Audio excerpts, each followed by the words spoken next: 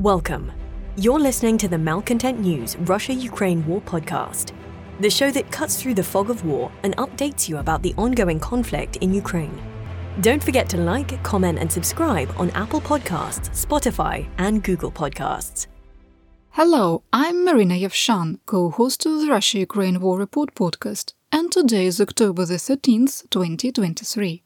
It's been 3,517 days since Russia's illegal occupation of Crimea on January 27, 2014, and 1 year and 232 days since Russia expanded its war of aggression against Ukraine. During today's podcast, you can use a Russia-Ukraine war map to help you visualize the areas discussed, and there is a link in the podcast description. There are more updates today. The Russia-Ukraine War Report is compiled by our team from around the world. Today's report includes information from our direct contacts and journalists in Ukraine, the Russian Ministry of Defense and the Ukrainian General Staff of the Armed Forces of Ukraine morning reports, operational commands north, south and east of Ukraine, open source intelligence, our in-house team of analysts and geospatial experts, and pro-Ukrainian and pro-Russian mill bloggers and social media channels with a track record of trying to be accurate. We have one mission: the truth. Because the truth matters. Let's start with the daily assessment. We maintain the soft response by Ukraine's allies after Russian aggression on Ukraine's border will eventually lead to a significant incident that could result in military intervention, with the Romanian reporting another drone strike. The Ukrainian summer-fall counteroffensive is likely reaching its culmination point due to a number of factors, including degrading weather and significant questions about continued military aid from the United States, even though Ukraine still maintains significant combat potential. In our assessment, the Russian Federation has launched multiple large-scale attacks in an attempt to force Ukraine to utilize its reserve forces and accelerate the consumption of ammunition, with United States military aid remaining in limbo. The removal of the United States Speaker of the House, Kevin McCarthy, has put future Ukrainian military operations at extreme risk. We further assess that the abrupt ending of US military aid will be catastrophic if a resolution is not reached within the next 13 to 20 days. We are growing pessimistic that Congress is capable of seating a new speaker in the near future.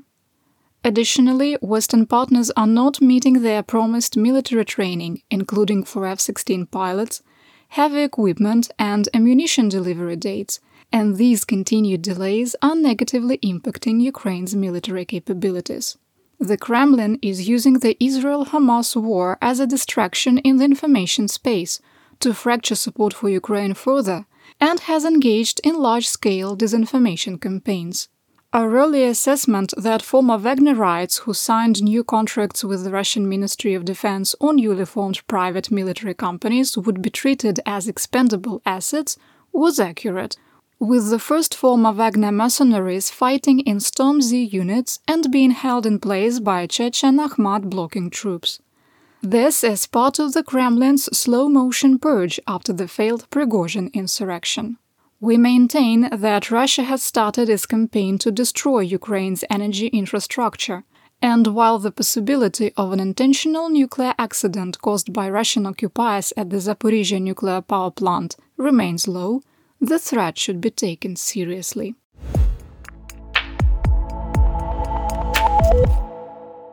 Once again, today's action report starts in Kharkiv. The situation is stabilizing, but remains difficult for Ukrainian forces. Russian forces continued their attacks in the direction of Sinkivka, from Liman Pershий and east of Ivanivka. The intensity of the attacks was similar to yesterday, and there were no changes to the line of conflict. During the October the 11th the 12th Shahed 136 drone attack, at least one struck the industrial district of Kharkiv. Several residential buildings were damaged, with 2 civilians wounded. Moving on to the situation in the Donbas, we start in Luhansk. Near Svatove, the intensity of Russian attacks also declined, with 4 assaults in the direction of Makiyivka that ended in failure. Near Kreminna, intense positional fighting supported by artillery continued in the Serebryansky woods, and there was mutual fighting near Dibrova. The situation for Ukrainian forces remains difficult, but existing defensive lines are holding. In northeastern Donetsk, Ukrainian forces have made new advances. Marginal gains were made north of Klishchiivka in the direction of Opytne, while east of the railroad grade a tactical advance was completed.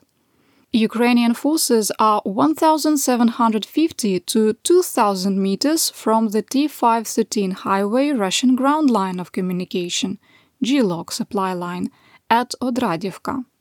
Russian troops assembled on the northern edge of Odradivka were attacked and suffered heavy losses before they could move to the line of conflict. Ukrainian forces also pushed eastward from Andriivka and in the direction of Mykolaiivka Druga, achieving marginal gains in the direction of Zelenopilya. Fighting has also moved to the western edge of Kurdyumivka. Russia has moved up Storm Z volunteer units staffed by former Wagnerites to defend Kurdyumivka, with elements of the Chechen Akhmat 54th Brigade returning to the area to act as blocking troops. The war map was updated. Intense fighting continued in southwestern Donetsk, with Russian forces continuing to suffer heavy losses. In the Avdiivka AO, the head of the Avdiivka military administration, Vitaly Barabash, said that October the 10th was, quote, probably the biggest Russian attack on the city during the entire full-scale war. The enemy used almost 2,000 soldiers and 100 pieces of equipment. On October the 11th, the Russian infantry went on the assault. The landing party landed in groups of 20 to 30 people. Quick sidebar, that's platoon-sized groups. The invaders came from 10 to 12 directions. However, the situation is under control. The Ukrainian military held all its positions. Unquote. Russian forces continued their attempts to advance towards Stepove from the Krasnohorivka plateau, reaching the railroad tracks, but were unable to establish new defensive positions. Northwest of Krasnohorivka, Russia destroyed the railroad station at Ocheretine, with no casualties reported. From the southwestern landings of the plateau and Vesele, Russian troops pushed in the direction of the Avdiivka coke plant, reaching the landings of the Terikon. A terikon is an artificial mounting and is a fancy word to describe a mining waste heap. A bit of clarification from a person born and raised in Donetsk. Avdiivka Terikon is an arbitrary name, as it didn't appear through mining process, but is a slag waste heap. Nevertheless, it is commonly called a terikon. Despite Russian propagandists' claims, they were unable to secure the high point and were pushed back to their established defensive positions. We did enjoy watching the TikTok-grade fake fighting video, geolocated nowhere near Avdiivka, as Russian proof the area was captured. I have a follow-up on the status of the bridge on the E50 highway G-Log between Horlivka and Yasinuvata that was destroyed on October the 11th. Our geospatial expert geolocated the bridge east of Vasilievka, and its loss will significantly impact Russian logistics. The bypass route requires traveling through Yanakiev, which will make the distance and time needed to move personnel and material to the Krasnohorivka plateau significantly longer. A prominent Russian mill blogger reported that Russian troops also tried to advance from Opytne, but were unsuccessful. Russian artillery has relentlessly shelled Avdiivka, and overnight a combination of thermite and white phosphorus munitions targeted Ukrainian positions. In the video, the bright white, slowly dropping munitions with minimal smoke are thermite, and the yellow-white, quickly dropping munitions with heavy white smoke are phosphorus. This is the first time we have documented the incendiaries used together. We link to the videos in our daily situation report, available to our subscribers. There is a link in the podcast description, and we offer a free 7-day trial. The General Staff of the Armed Forces of Ukraine, GSAFU, reported that Russian attacks in the area of Lastochkine and Tonenke were unsuccessful. After a year of trying to capture Severne, Russian forces are now trying to bypass the settlement. A Russian attack from Pisky in the direction of Pervomayske and Nevelske ended with Russian forces suffering catastrophic losses. On top of the 8 armored vehicles destroyed, an estimated 100 Russian troops were killed during the failed attack. We can verify that Russian forces suffered an estimated 100 casualties based on the videos we analyzed, but we cannot confirm they were all killed in action. With 66 tanks and armored vehicles confirmed destroyed in the last 3 days, Russian armored losses have become the third worst in the single offensive since February 24, 2022. During the failed Bilohorivka river crossings from May the 8th to May the 10th, Russia lost 83 armored vehicles, and during the Vuhledar offensive at the end of January 2023, over 130 armored vehicles were destroyed. We did update the war map, expanding the no man's land west and southwest of Krasnohorivka and south of Severne. In the Marinka AO, Russian forces continued their attempts to capture Marinka without success and failed to advance toward Pobeda. Southeast of Vuhledar, intense fighting was ongoing east of Novomykhailivka. There was no change in the situation. In occupied Donetsk, insurgents destroyed the barracks for combat engineers staying in Mariupol. There weren't any casualties, but they'll need to find a new place to sleep.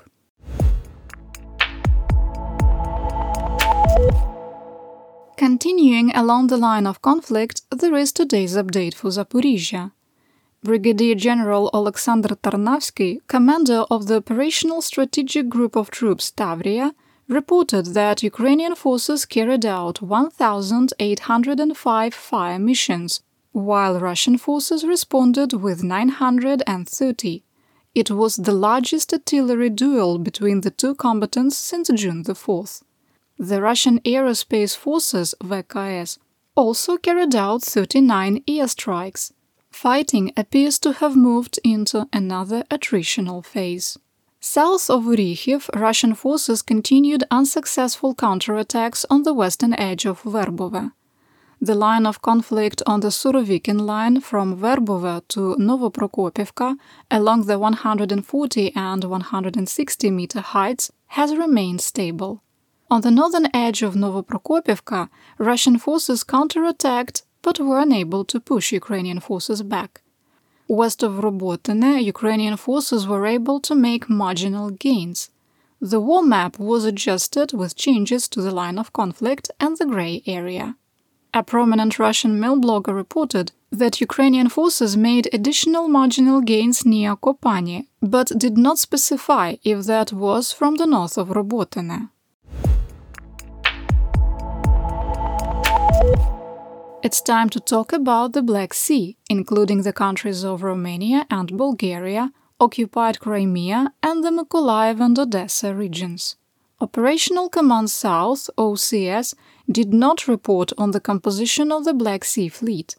There were no updates on the status of the Russian patrol boat Pavel Derzhavin, which may have struck a mine on October the 11th.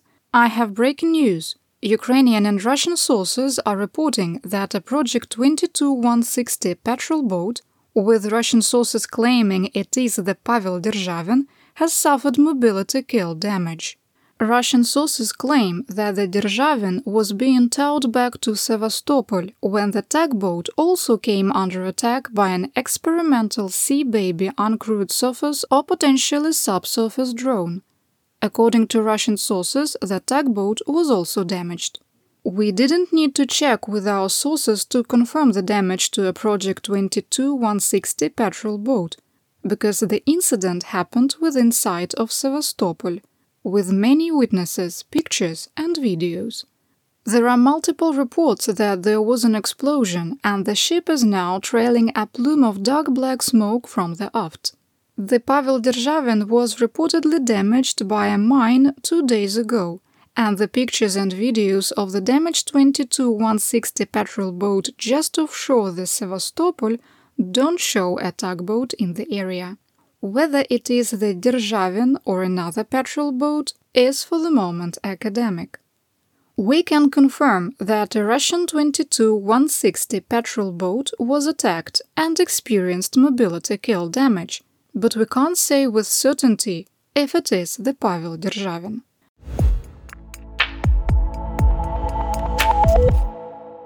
Another Russian Shahed-136 kamikaze drone struck Romania on the night of September the 11th and 12th.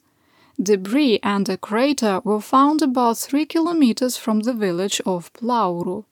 The Ministry of Defense of Romania released a statement saying that, quote, they strongly condemned the attacks carried out by Russia on civil infrastructure facilities in Ukrainian ports on the Danube, and added that they did not believe the most recent incident was intentional.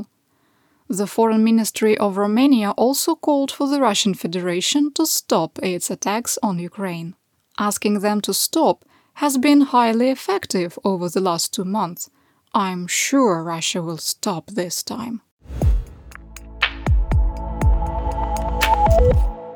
In Free Kherson, Kherson Oblast administrative and military governor Alexander Prokudin said Russia carried out 100 fire missions, firing 553 munitions, rockets, drone-delivered IEDs and bombs, striking the city of Kherson 53 times. We had reported yesterday that 1 person was killed and 4 wounded in overnight attacks. During the day, another person was killed, and 2 more people were wounded.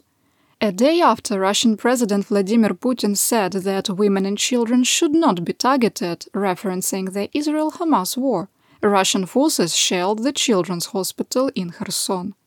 There were no women, children, or medical professionals at the facility because of the damage caused by previous attacks.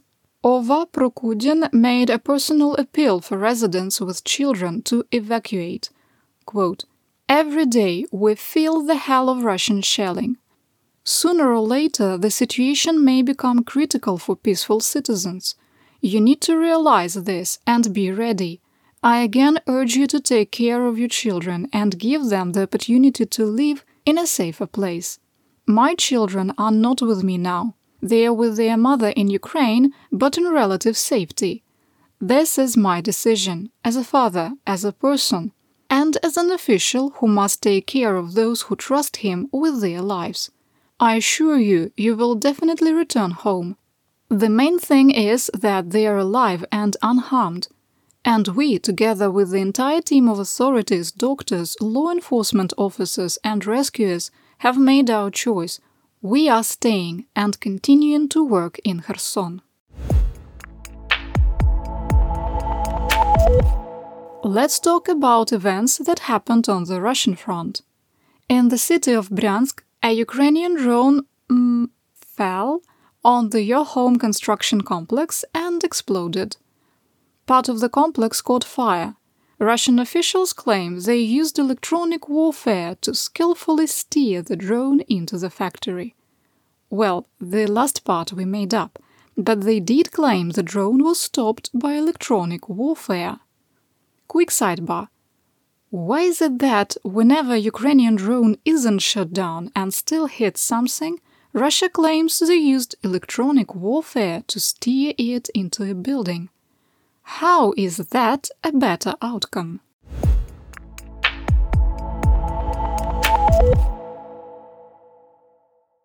Before I talk about theater-wide events, a quick footnote.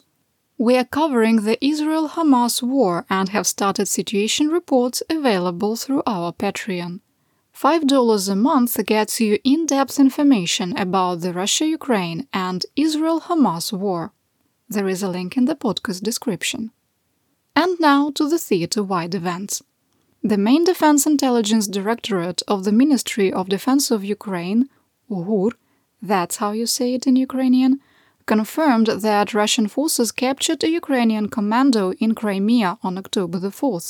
UGUR spokesperson Andriy Yusov said, quote, "We will not publish new data, but yes, we can confirm that there are losses, including a prisoner, and the losses are disproportionate to the enemy's losses."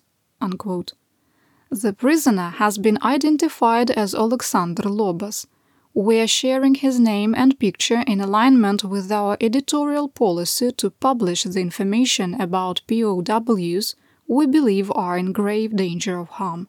Chief advisor to the head of the Office of the President of Ukraine, Mikhailo Podolyak, said that Ukraine had developed IMF-compliant short-range ballistic missiles. Quote, "If we want to have parity, then we need not only drone production, but rocket production.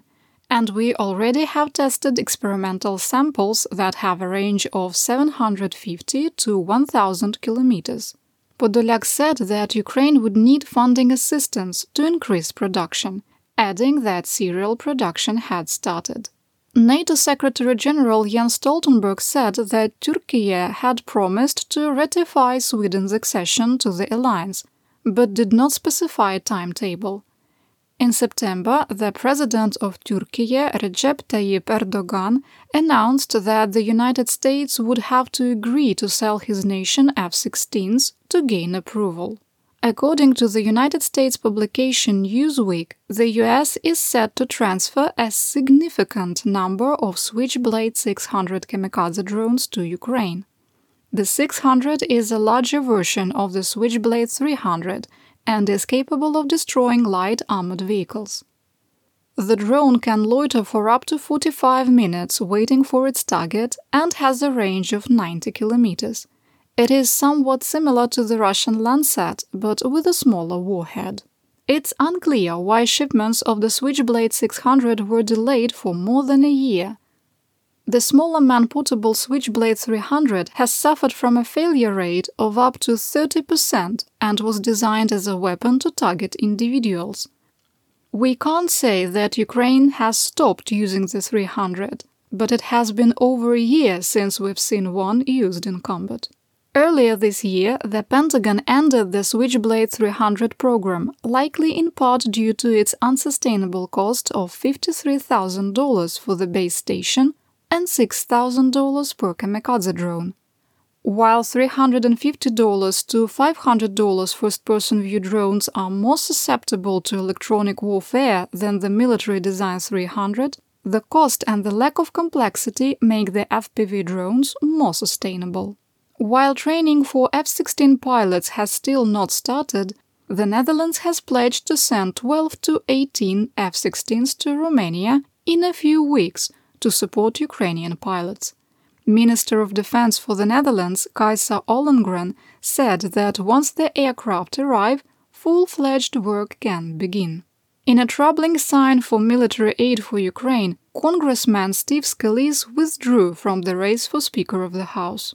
Exasperated Republican lawmakers on and off the record lamented the divide within the party, and it appears that 8 days of progress has been ruined. Because of the composition of the House of Representatives, it only takes 4 Republicans to derail any potential candidate.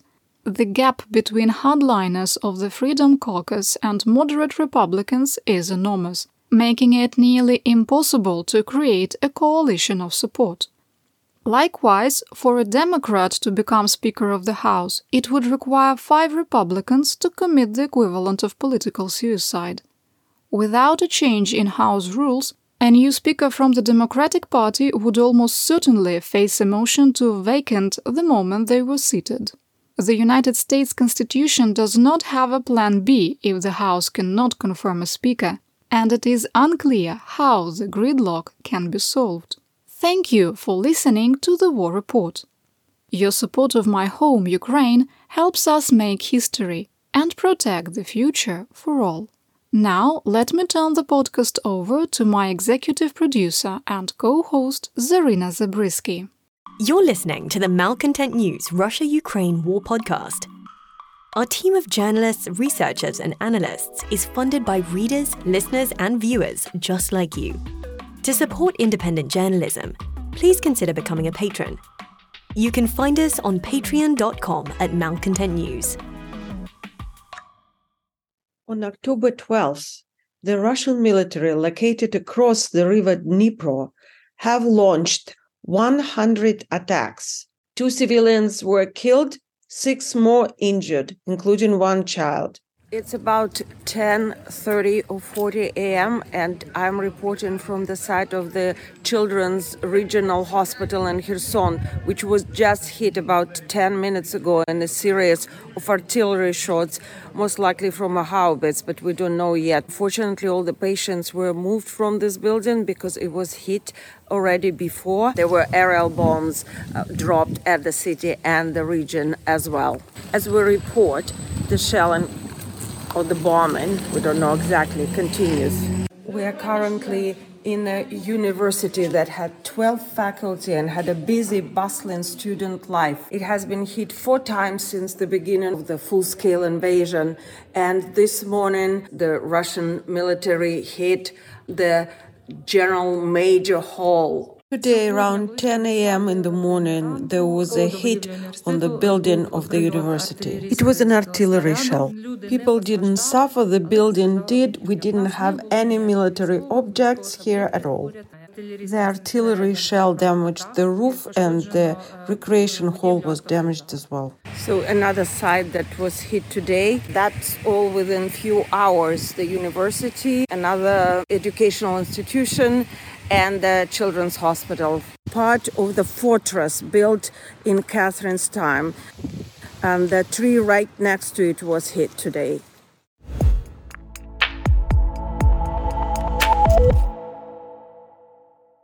Hi there, this is David Obelts. I'm the Chief Content Officer from Malcontent News. I just wanted to jump in before we move to this next segment.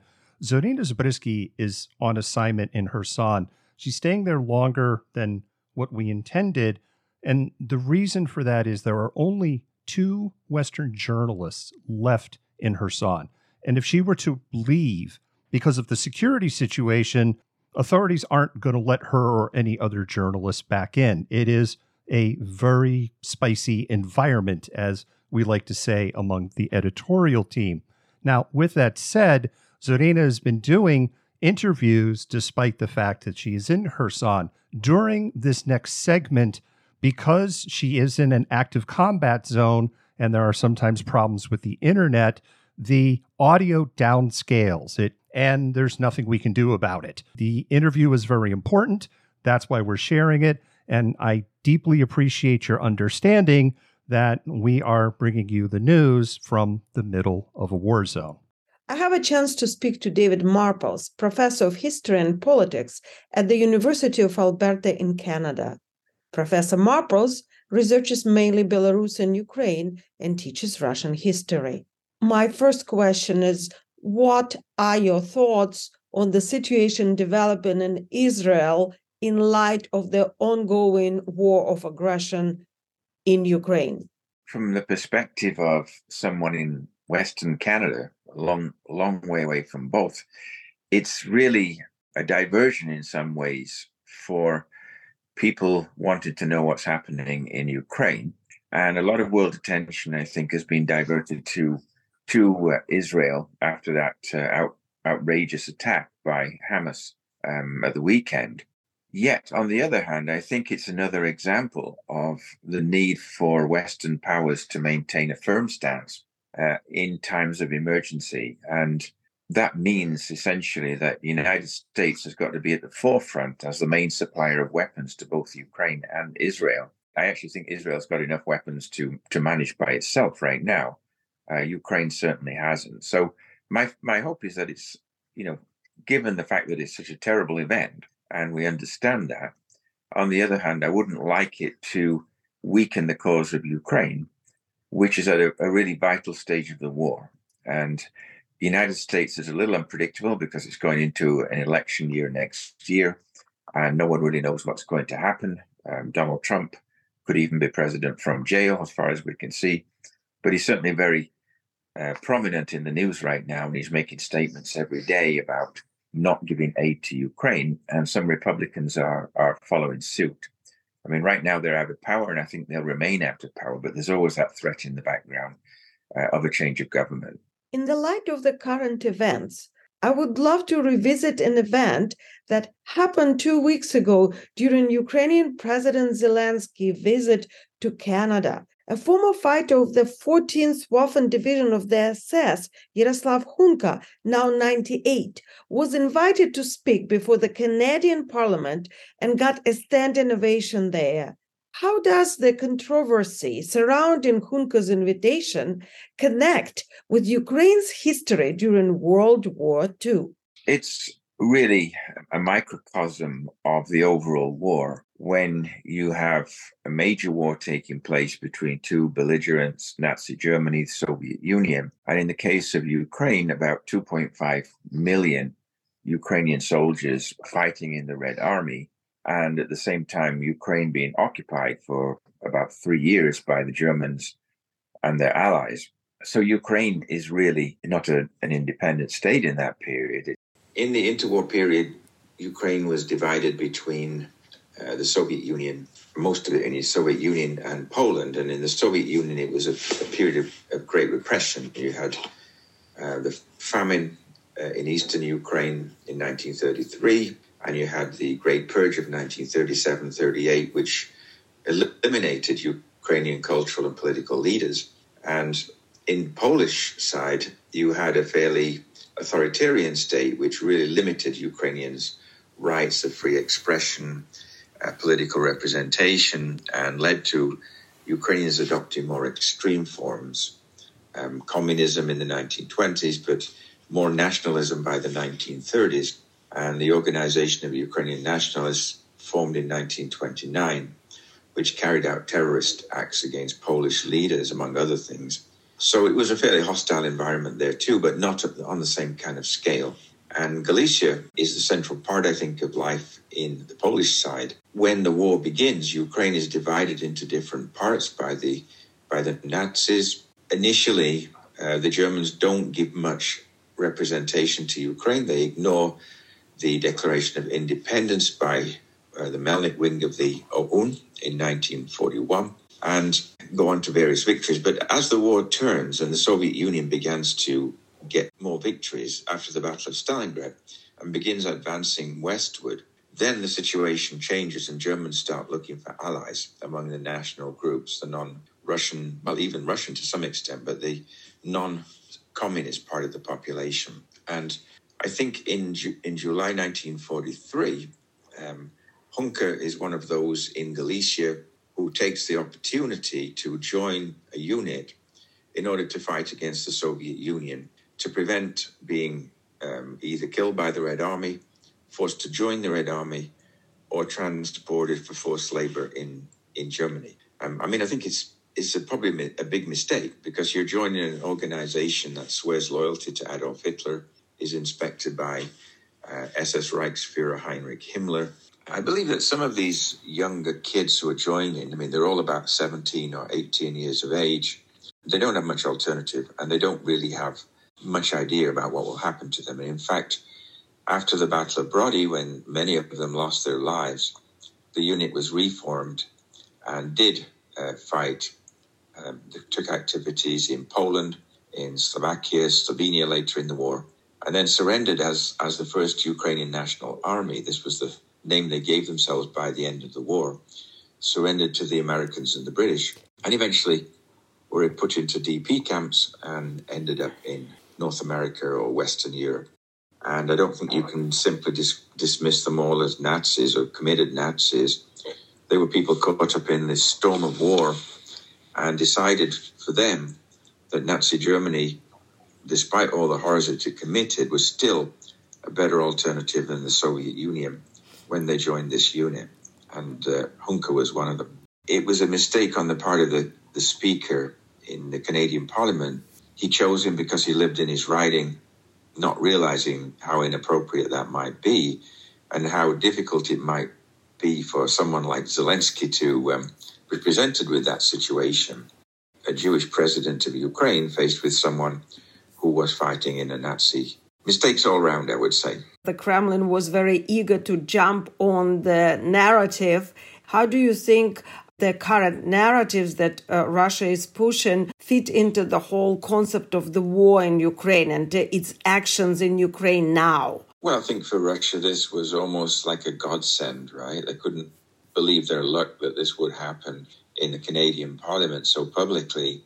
And it gave credibility to a lot of ridiculous social media comments that Russia has been making over the past few months.